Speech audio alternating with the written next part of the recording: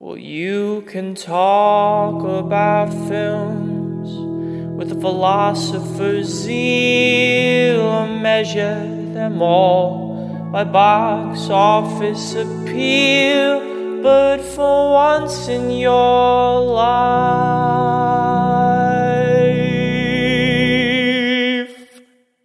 be real.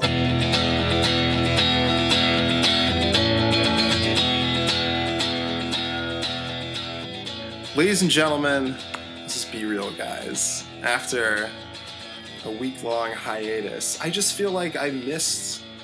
You know what? I missed recording this podcast so much. With Chance Solem Pfeiffer, my co-host. I'm Noah Ballard. I fucking forgot to hit the record button for the past, 40 minutes, I think. Yeah, it's all right. We had a good 39-minute... We had a good 40 minutes of pretty solid banter, and it was nice. We were all the way to the end of our conclusive talk about Eternal Sunshine. Yeah, it was interesting though.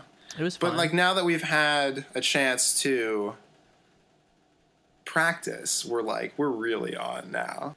And the movies we're going to be discussing today, I came up with the brilliant idea of Inside the Human Mind. So we're going to do Eternal Sunshine of the Spotless Mind, The Cell, the Jennifer Lopez movie, and Inside Out, because that's going to be our contemporary one, the reason you listen all the way to the end. There you go. Let's shake things up. Let's hear from our sponsor. Okay.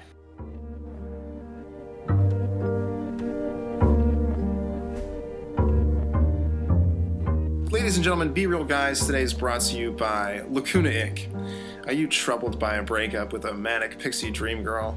Can't get any work done while thinking about your dead dog?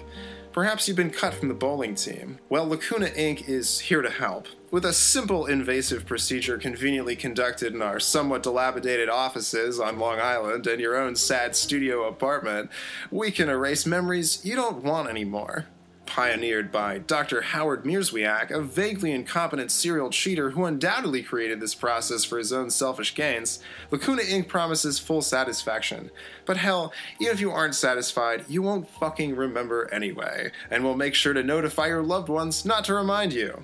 Discretion is a must for Lacuna. We make sure to clean thoroughly once we've finished the procedure, though we've been known to steal your undergarments and stalk you retroactively, taking the knowledge we've gleaned about your personality to force awkward romantic encounters that you vaguely remember having.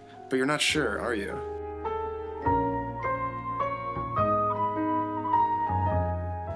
Our trained technicians will be involved through every step of the process, from haphazardly throwing our equipment in the back of a truck, judging the smell of your home, or drinking your booze, getting high, discussing the significance of the clash, and ultimately fucking while you lie there in a chemical stupor wishing you could call the whole thing off. Our team of hipster scientists will never leave your side. Lacuna Inc. Because if we have to erase a tender moment from your childhood to prevent you from possibly learning something about intimacy or becoming a better human being through reflecting on your experiences, then that's the price, isn't it? Do you have a coupon? Sorry, friends. That offer expired after the new year. Lacuna Inc. Eternal Sunshine of the Spotless Mind. Chance, you want to do the plot and then I'll interrupt you halfway through? Sure thing. It's the 2004 Michel Gondry-directed movie written by Charlie Kaufman. See, that's what the second chance affords you, Chance, is the peace of mind that you can not mispronounce the director of the movie you're talking about. Allegedly, I referred to him as Michel Gondry the first time. The Israeli sort of pro, whatever director. No, he is from France and pronounced Michel. Yeah. Basically, it is about two people who are deeply unhappy in their relationship, and the woman, played by Kate Winslet, first chooses to have her memory of the man, played by Jim Carrey, wiped by a sort of DIY startup organization called Lacuna Inc., who graciously chose to sponsor this podcast. And after a pretty harrowing interaction in which she doesn't remember Jim Carrey in public, he decides to have the same thing done, goes to the office, has the whole thing kind of explained to him, and he's basically put under at his apartment after creating a map of all his memories for the company. And then in reverse order of the breakup to them first meeting, they wipe his memories one by one. About halfway through, he doesn't like this because that's a very alien... Can you hear me? I don't want this anymore. Yeah. I want to call it off. I want to call it off. Can you hear me? I don't want this anymore. I want to call it off. Can I tip my hand pretty early, Chance? I'm not going to play coy on the second round. Do it. I love this movie, and it's not because of like the premise of it, which we discussed in depth. You can listen to it back in my mind. Chance, let me ask you this. Uh-huh. Would you do this procedure? Great question. Absolutely not. You don't think you would? No. Like, you've never been... I can definitely... I've never been sad before. We've both been through breakups. We can level about that. This movie is wise in the way that it sort of shows how breakups are, and they can be like... I mean, they can be pretty painful. Like, you've never been at a point where you just like... I've had those evenings where I'm just like, you know, if I could just cut it out like Eternal Sunshine, that'd be great. I've never been there. Never once. Stop. People want to know about your ethos. I get texts about that. Like, who is this guy? Who is this Chance? They want to know more about you. They're like, you're an open book, Noah. I'm the Kate Winslet, so you're Joel Barish. Just because you talk all the time doesn't mean you're communicating. That was your line. What's That's up? incredible. What's up? Okay. I'm high-fiving you over 1,500 miles. Thanks, buddy. Yeah. No, I definitely see where this is, where the premise of this movie works, because the exterior comment about it is that people entering into and exiting relationships are always repeating themselves, whether it's in their own mannerisms or in the types of people that they're attracted to. Because, again, spoiler, but it's an old movie at this point. At the end of everything, like, these two people who've had their memories wiped and just have these sort of faint, lingering connections as they've re-met, they give it another go. And, you know, it's not that different, ultimately, between the exact same people trying to reconnect, having known their mistakes, and two people in the outside world, you know, meeting who've never met before, who are aware of their own failures. But I think it's interesting, too, and I think that's what a thing that links all three of the movies, is the idea of, like, almost like this idea of you will be set free if you let something go. Like, in the politics of all these movies, or in, like, the opinions of all these movies, if you let something go, like, that's just what makes you a healthy person. But this movie is like, but it shows people who just won't let go. Don't ever leave me. Pretty. Sweetheart. Please let me keep this memory. Just this one. Well, I just think it's so interesting of all three of these movies that just the way they believe that the human mind is organized. Yeah. And, like, the fact that not only is this incidental, but, like, a lot of time and effort in pre-production, I was reading, in all three of these movies, went to, well, what does the human mind look like? For sure. And so I think for this one, don't you agree that Michel Gondry, in his mind, believes that memories work like Polaroid photographs? Yeah, laid out in order. Because he believes that they sort of leave an impression over a time, and then you see them more clearly later, but then, of course, like, they're physical things and they can be tampered with. Agreed. The difference between this movie and the other two movies is that this movie makes no attempt to imagine the mind as its own geographical place. Right. It kind of is, though. Like, think about it.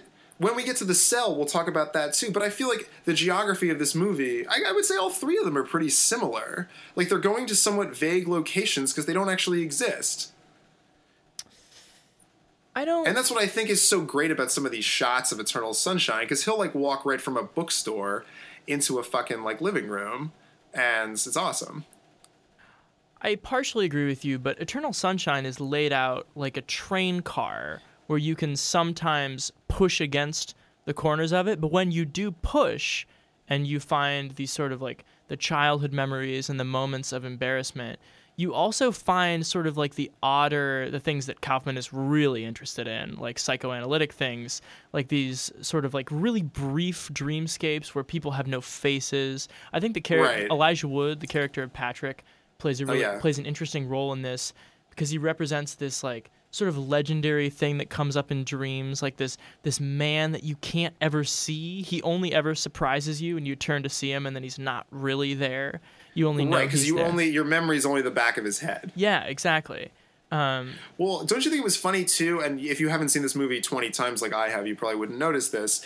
But when Tom Wilkinson, when he asks who's that, referring to Elijah Wood, he says Patrick, baby boy, because he's imitating the way that Clementine had said it in that previous scene. Yeah, it's great.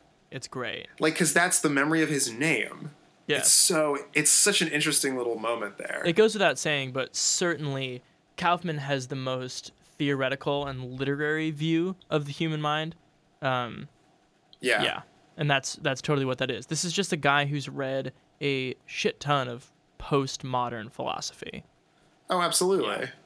What I like about the relationship that we see, although it lacks sort of like a sexual component to it, it doesn't really address sexual intimacy at all. But other than that, I mean, if we saw more of this, like, I feel like it would almost be too much, that we kind of cherish, like, the brevity of these moments. Mm-hmm. And I feel like it rings really true because, like, that's how, I mean, at least for me, how I experience memories. It's not in, like, a 10-minute sequence. It's in, like, you know, fits and starts. And it's also what makes this movie simple, too, in Kaufman's, like, in his list of movies that he has written. Right. Well, they're all premise movies, and I'll make that argument again, is that all of his movies you can sum up in, like, what would happen if kind of things. Like, what would happen if you could delete memories? What would happen if you had a door that led into John Malkovich's personality?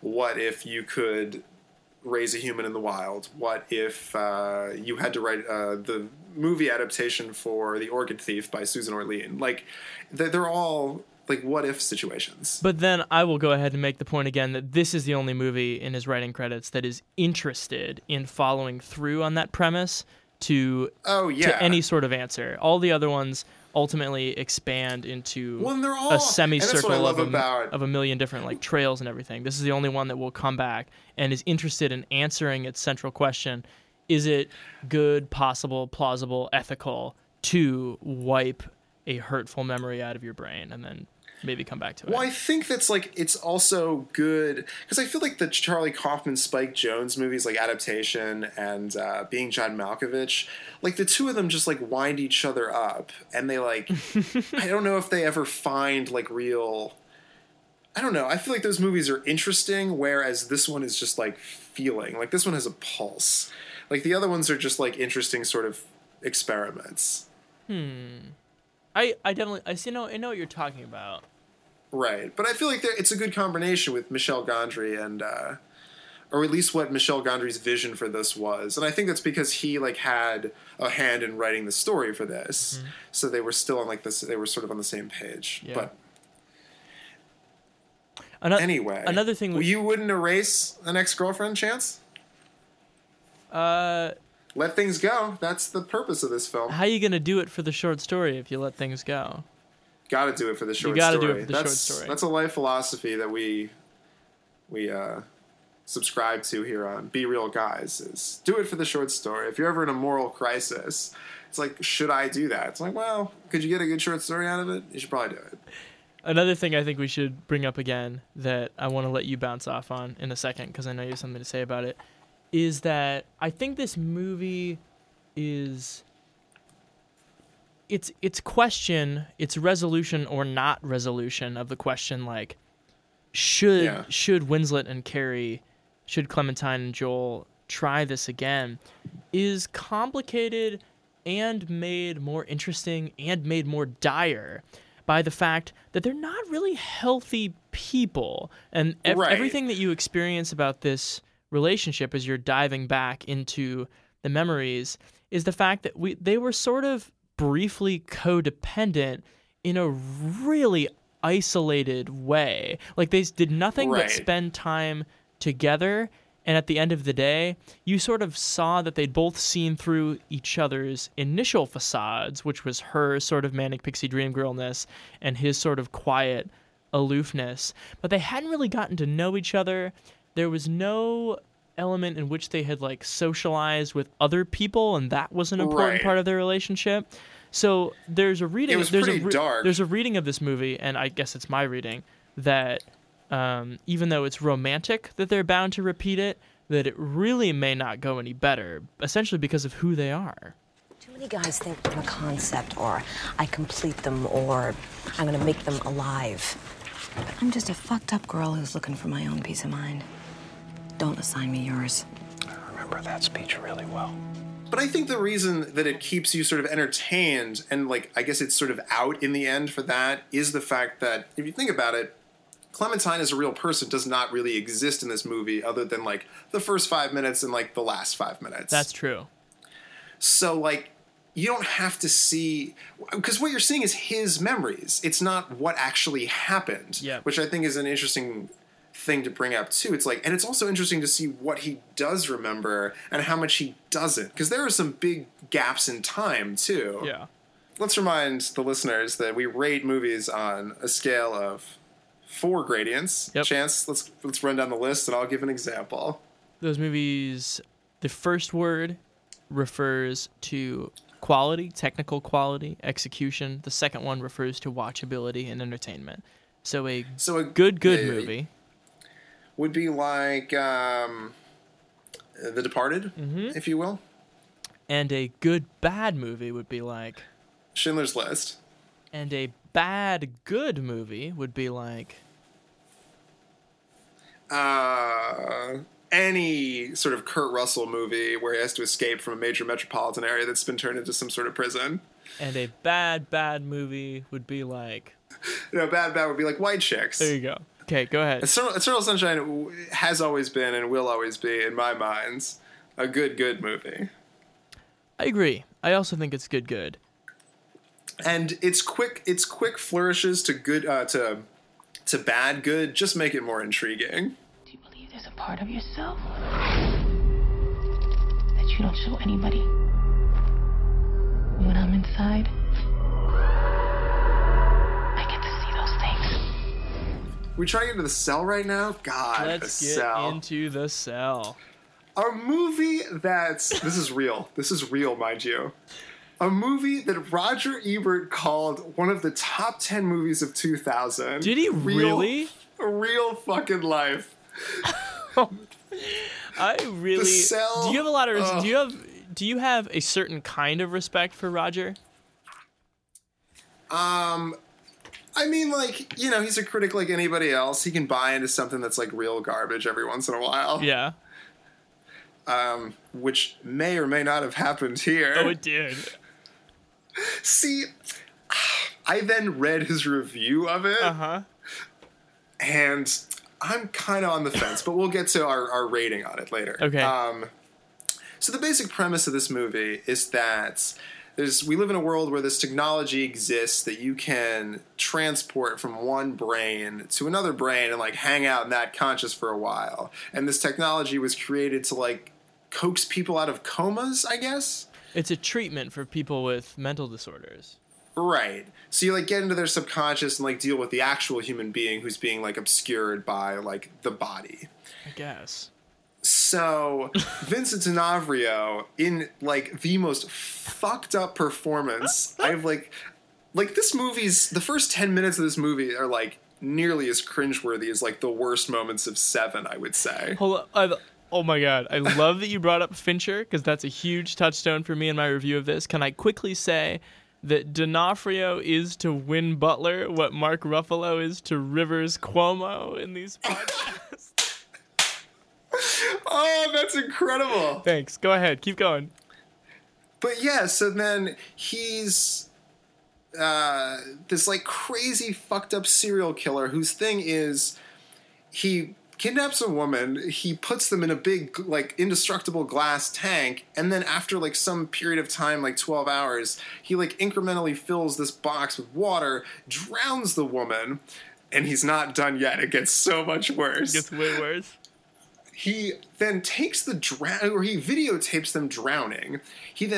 They drown. He then takes the body, cleans it in an excruciating process. Then he puts the body on like a medical table, and then he hooks himself up to these hooks in his back that he's had surgically implanted rings for, pulls himself up to the ceiling like akimbo with this other body, and he like jerks off onto it, basically. Yeah, as far as you know. I mean, like, he's pleasuring him. Like, he's pretty graphically pleasuring himself at one moment. Yeah. And that's the point of the moment where I literally wrote down, I hate this movie. This was funny because I think we can give a little background here. We do want to use this podcast to see new movies. Like, right, and I had never seen this one, and I, like, saw... Source Code. I feel like, I don't know, I talked out Source Code when it came out. I don't think I could ever address that garbage movie ever again. So we decided on this, and you know from moment one that even if you haven't made, and I'm not here to spoil anything, even if you haven't made like a consumer's mistake, you've made some sort of human error by entering into this universe. Oh, that's so good. Like, I don't belong here. No one belongs here. Well, it's weird because it's like mounted like the first shot, you're like in that desert and you're like, what the fuck is going on? And then like you know pretty quickly that like Jennifer Lopez is dressed up in this like white gown. There's like little boy who can't like get away from a fucking tree stump, and then there's like a boogeyman or some shit, and you're like, you can't. I feel like you can't have a prologue like that. Yeah. Let's quickly finish the synopsis. So JLo plays like a social worker slash therapist who like goes inside people's minds. The only other person she goes inside is the mind of this mentally disabled boy as a form of like treatment to find him in his kind of warped mind. And then on the parallel plotline Noah was talking about, the serial killer has captured this woman, but then he goes into like this crazy like coma shock because his like lifelong right about when they're he captured that woman, and right about when they're about to capture him he like has a seizure. Yeah, his lifelong schizophrenia catches up with him or something, and then an FBI agent played by Vince Vaughn solicits JLo's help to go into the killer's mind and try and find the location of the girl who's in the tank but has not died yet. And if you want to picture what happens next, think of the worst possible thing that could happen. And that's what it is. Oh, man. Like, going inside a serial killer's minds is unpleasant. It makes for an unpleasant viewing experience. Yes, it does. Also, I think going inside Tarsem Sin's mind makes for an unpleasant viewing experience. This is the director, we should say, of two movies I haven't seen but have heard of, Immortals and Mirror Mirror. Yep. And he's got the movie Selfless like that's just probably came out now. Yeah. With Ben Kingsley and Ryan Reynolds. So like this dude, which has been getting like deplorable reviews. Yeah, it's been getting hung from weird hooks itself. Ooh. And yeah, panned. But the best thing about his filmography, did you look it up? Do you know what it is? Wait, what is? I looked at his IMDb earlier. He directed the "Losing My Religion" music video. One of my I wrote that down. It looks like it's like the same scene. It's so funny because what he keeps doing, and like we can, if you want to dive into the visuals here, what this movie does, like it's disorienting and yet not disorienting sense of like visual perspective at all, is like framing these bizarre theatrical circus monsters in the same frame and then just wiping them away and going to different monsters, like the scene where the vulture takes off, which is exactly the same things that happens in that Marquez-inspired music video. Right. Yeah, well, it's interesting that you... Yeah. Well, I thought it was interesting, too. I was reading a little bit about this, but the art in it, and especially the idea of things behind glass, is inspired by this guy Damien Hirst. Yep, I read that. Yeah, it was interesting, and I looked at some of his art, and it looks like that scene where like what is it, like that moose or something gets like cut up in a lot of pieces, but he's all right. I think it's a horse. Yeah. Oh, it's a horse. I was probably watching between my fingers at that point, because I was so turned off by this film. Well, the visual, I found it so strange because this movie had such a greater sense of the grotesque than any other movie I could think of about like what it's like to be inside the human mind, but it didn't really invest in like what a camera could do. It was more like the most flamboyant theatrical sets you could think of being pulled away. Yeah, it's like, let's have a middle shot of like something. But everything was a middle shot. Exactly, yeah. And I think the visual art thing really resonates because it's almost like you experienced everything in 2D, as crazy as it was. Well, you just perfectly segued into, if Eternal Sunshine to me was a Polaroid photo, then this movie to me sees the human mind as a surrealist oil painting. Absolutely. Great point. Like the movie is shot like an oil painting. Like it's all these sort of like weird but like middle distance shots of like beautiful but horrifying things. Yep. What happens inside the serial killer's mind?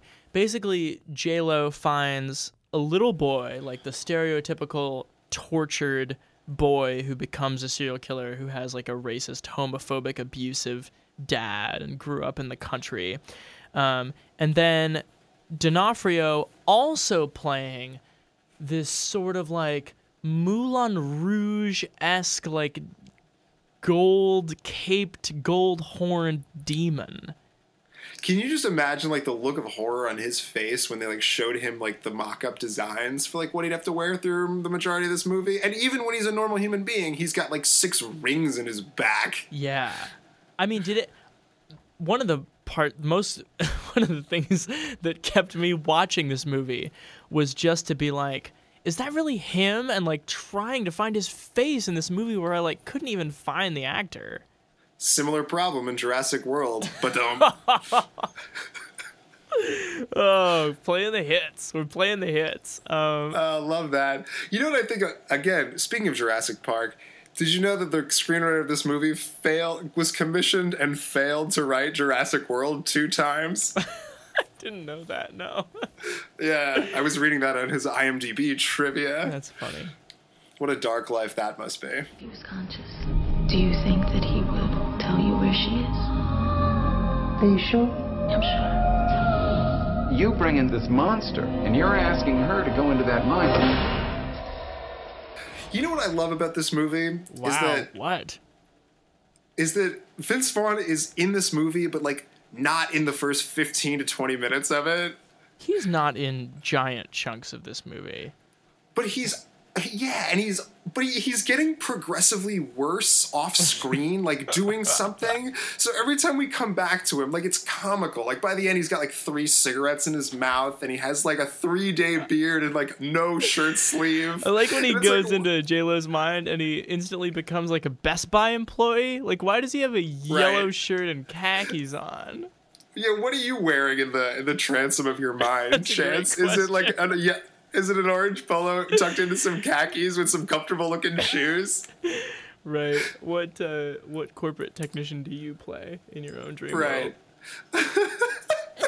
Vince Vaughn, though, has possibly the least to do or play in this movie. The supporting cast in this movie, like, may be the dullest supporting cast of any movie I've ever seen in my entire life, and I'm not exaggerating.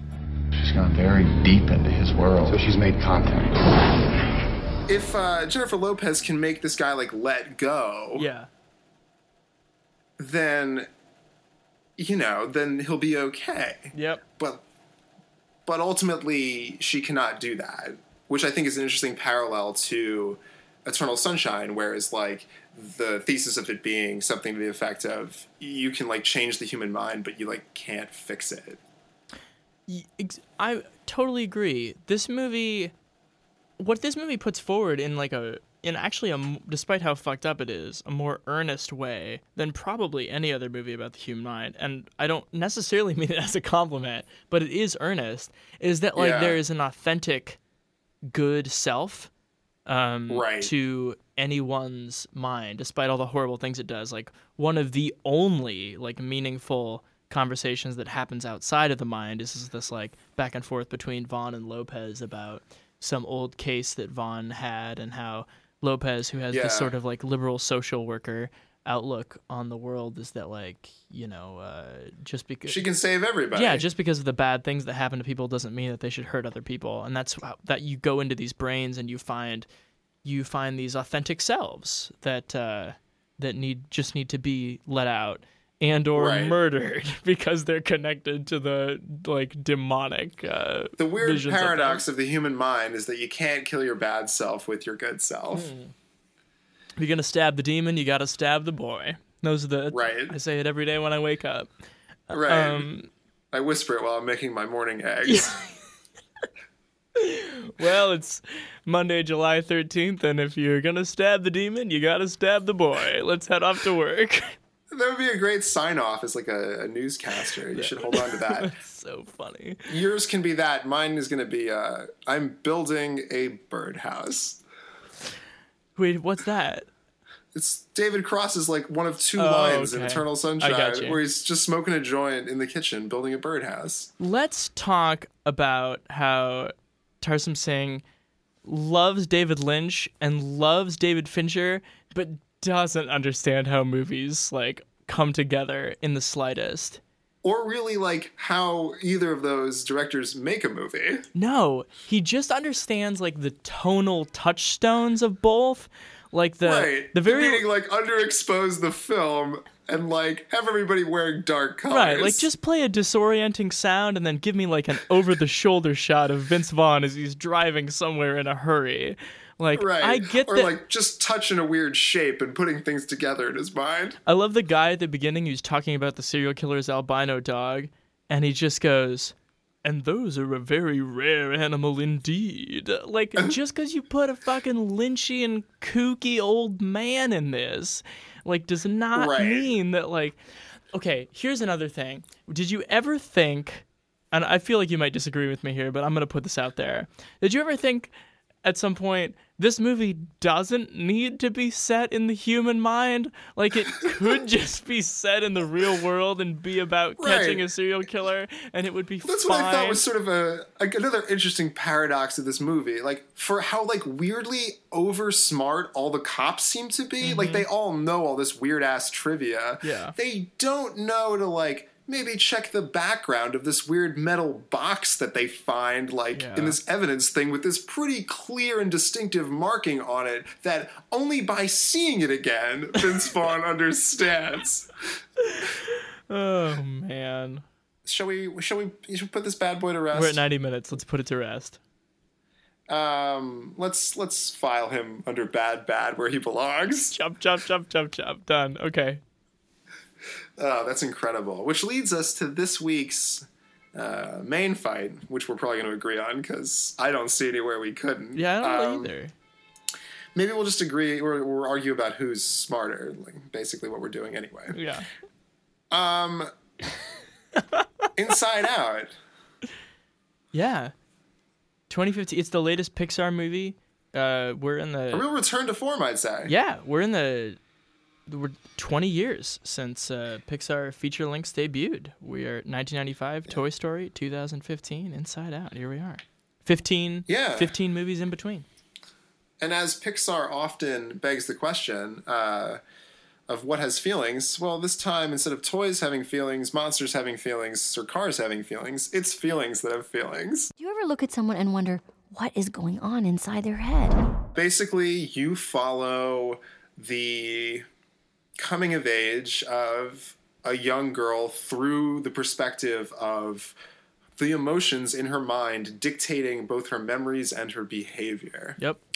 Joy, sadness, fear, disgust, and anger. Right. And so it's an animated film, so you have half the shots are like outside this girl, like doing her thing, and half the shots are inside, or maybe more than half are inside. Yeah. And 75% of this movie perhaps exists inside the mind of this girl, where these characters who are her emotions interact with each other. And occasionally we see the emotions of other people controlling their minds. Yep, her mom and dad mostly. That's a great scene. I did like that. I almost wish there were more scenes of that.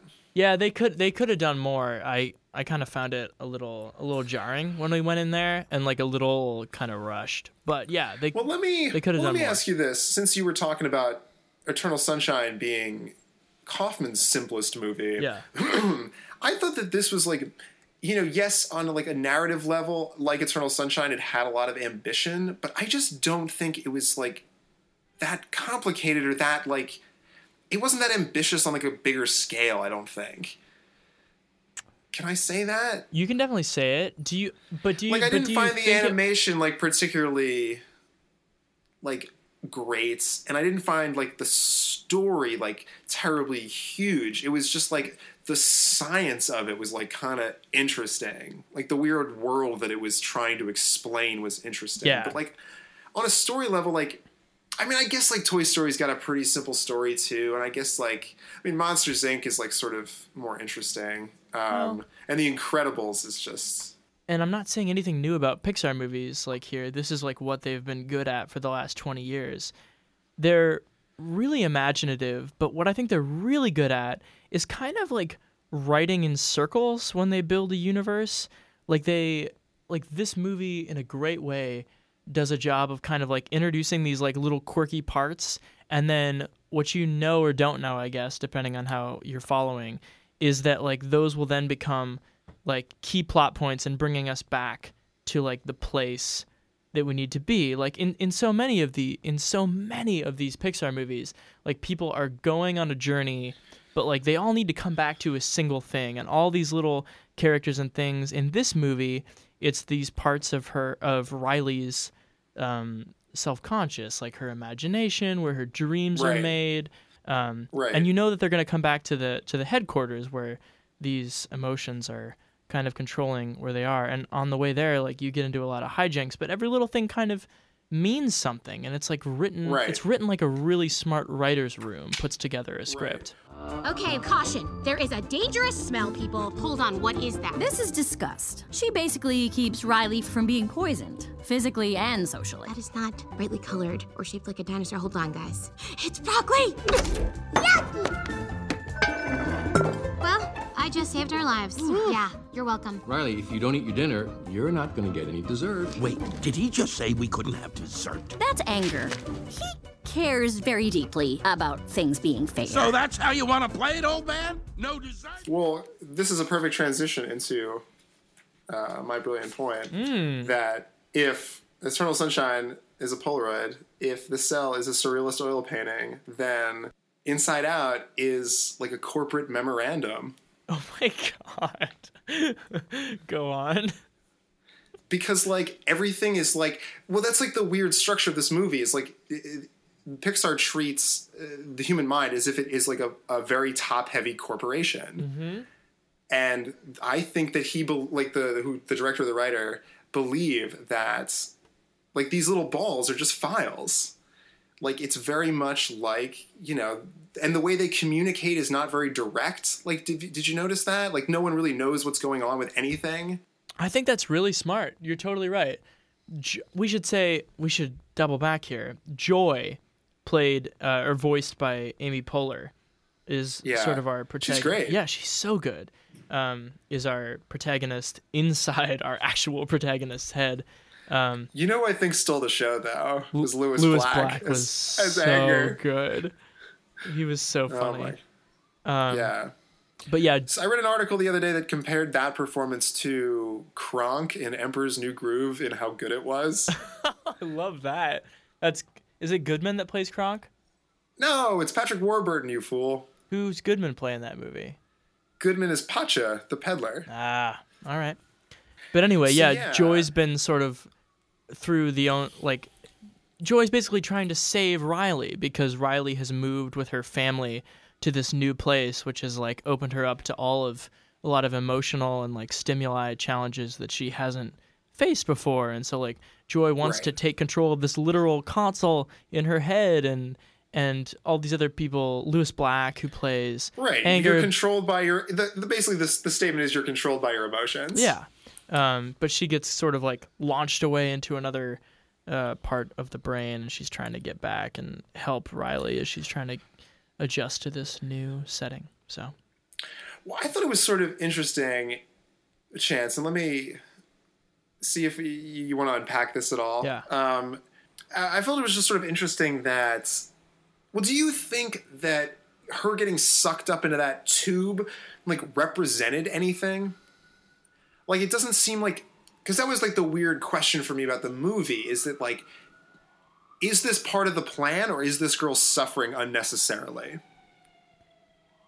I think, if I'm following you, it's part of the plan. Because another crucial structure of this is these things called like Goofball Island, Family Island, Honesty Island, these things that have essentially formed Riley's personality to this point. And they surprisingly easily fall away and crumble as she's facing these new challenges. But basically, to not spoil anything, the point is that this 11, 12-year-old girl is becoming a more complicated person, which is what happens.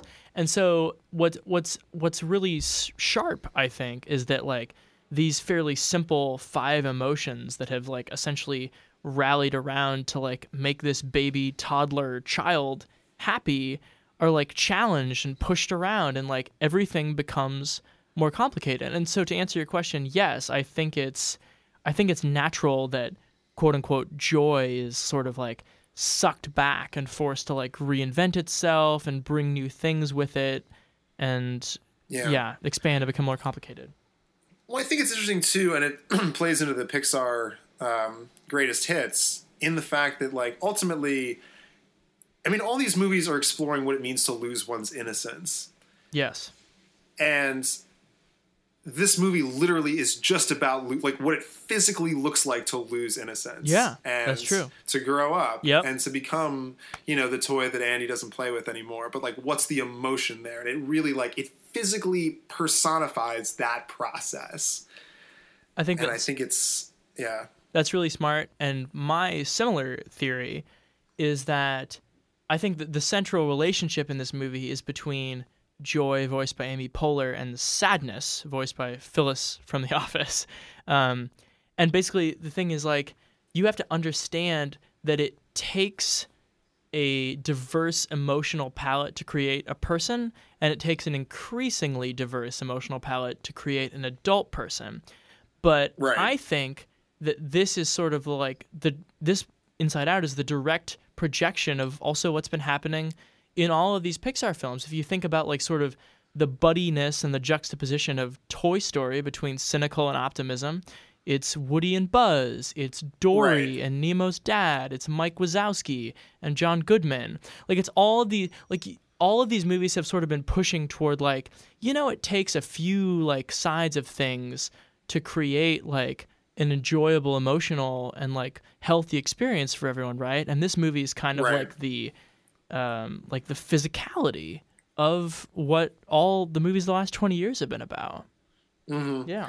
And I also think that, Pixar is at its best when it has these movies that are like super zoomed in, if you understand what I'm... For sure. Do you understand like what I'm... Yeah. Microscope, not a telescope.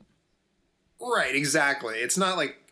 Yeah, and I just thought it was so interesting too, and I think it plays into like how a child sort of reads memories, is the idea like even the shots of her in the outside world are very close because she can't really like see because she's physically small and like doesn't really understand how the world works, like wide shots yet. Yeah, that's true. Like even when they're like driving past like the Golden Gate Bridge, you only see like a little bit of it. Yes, absolutely. These are Riley's memories, and they're mostly happy, you'll notice, not to brag.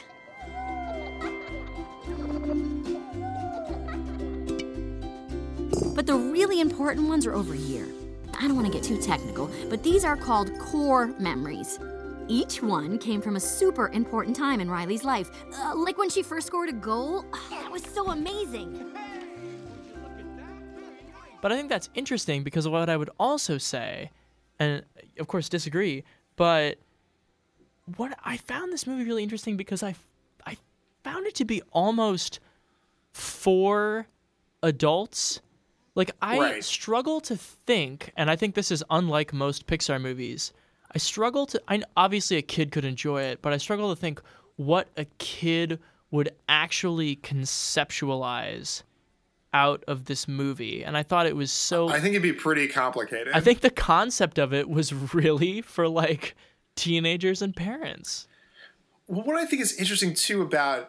Like, as I've seen it, I've thought about it more, and I saw it about 2 weeks ago. The idea that, like, what is it saying, too? I mean, a kid wouldn't understand that. But, like, I think what it's saying is, like, sort of more interesting, and, like, how it says it is more interesting than, like, you know, it being a good story. And that makes me think that it's not good. Interesting. It might be a good movie, but I don't know that it's that watchable. The metaphor and the concept is so for adults, and it's so inside that it doesn't have the compulsive watchability of something that built a world around this sort of like goofy, obscure, childlike thing. Well, it's not for kids. That was like it was the realization I had when I walked out of the theater, when I was just like, man, I wish that had like not been animated. Oh, interesting. Yeah. Like, I just don't get why it was animated. Or it could have been like a weird, like, the Page Master, where it was like half and half. Wow. Okay, hold on. I want to mark a Be Real Guys moment when the Page Master was brought up for the first time. That's hysterical. Keep going. Anyway. But no, I don't know. I mean, yeah, it's fine. It's a well-made film. I don't think it's one of Pixar's best. It's good. But I don't think it's that watchable. I think I'm going to have to vote good, bad. Okay. I'm going to go good, but I see what you're saying. Didn't you flicker a little bit? I flickered a little bit because we're thinking of it in different ways, but I think we're in the same point. Like, it's not for kids. Like, you didn't build a universe around something that will like expand kids' imagination. You built something that will expand adults' imagination and be like an odd sort of teaching tool for kids. Right. And that in its own way is just a little inaccessible in a way that like a lot of these movies aren't. But it's a movie constructed so densely that it caused A.O. Scott's review to be titled The Defense of Sorrow. I love A.O. Oh, man. We made it, buddy. Dude, we got to the end. Oh my God. This one was a real test. Oh, I have to say. I think we're shaking off the rust a little bit. We're shaking off the first 40 minutes a little bit. Let's never let this long go between recording ever again. That's the lesson. I think it is. I got rusty, man. I got cocky. Oh, man. And I want this to be the first time on Be Real Guys that I say our show today was produced by Chance Solom Pfeiffer. Thank you. I am merely but a pawn. You're welcome, buddy. It's my pleasure. Ladies and gentlemen, please follow us on Be Real Guys, real spelled like a film reel, and shoot us emails, questions, comments, concerns. I handle the concerns. Chance handles everything else. That's the way. To berealguys@gmail.com. Chance, any parting words about life, about the human mind and its constructs? I can't. I can't remember my line from before. What was the thing that we said was going to be a send-off? Do you remember?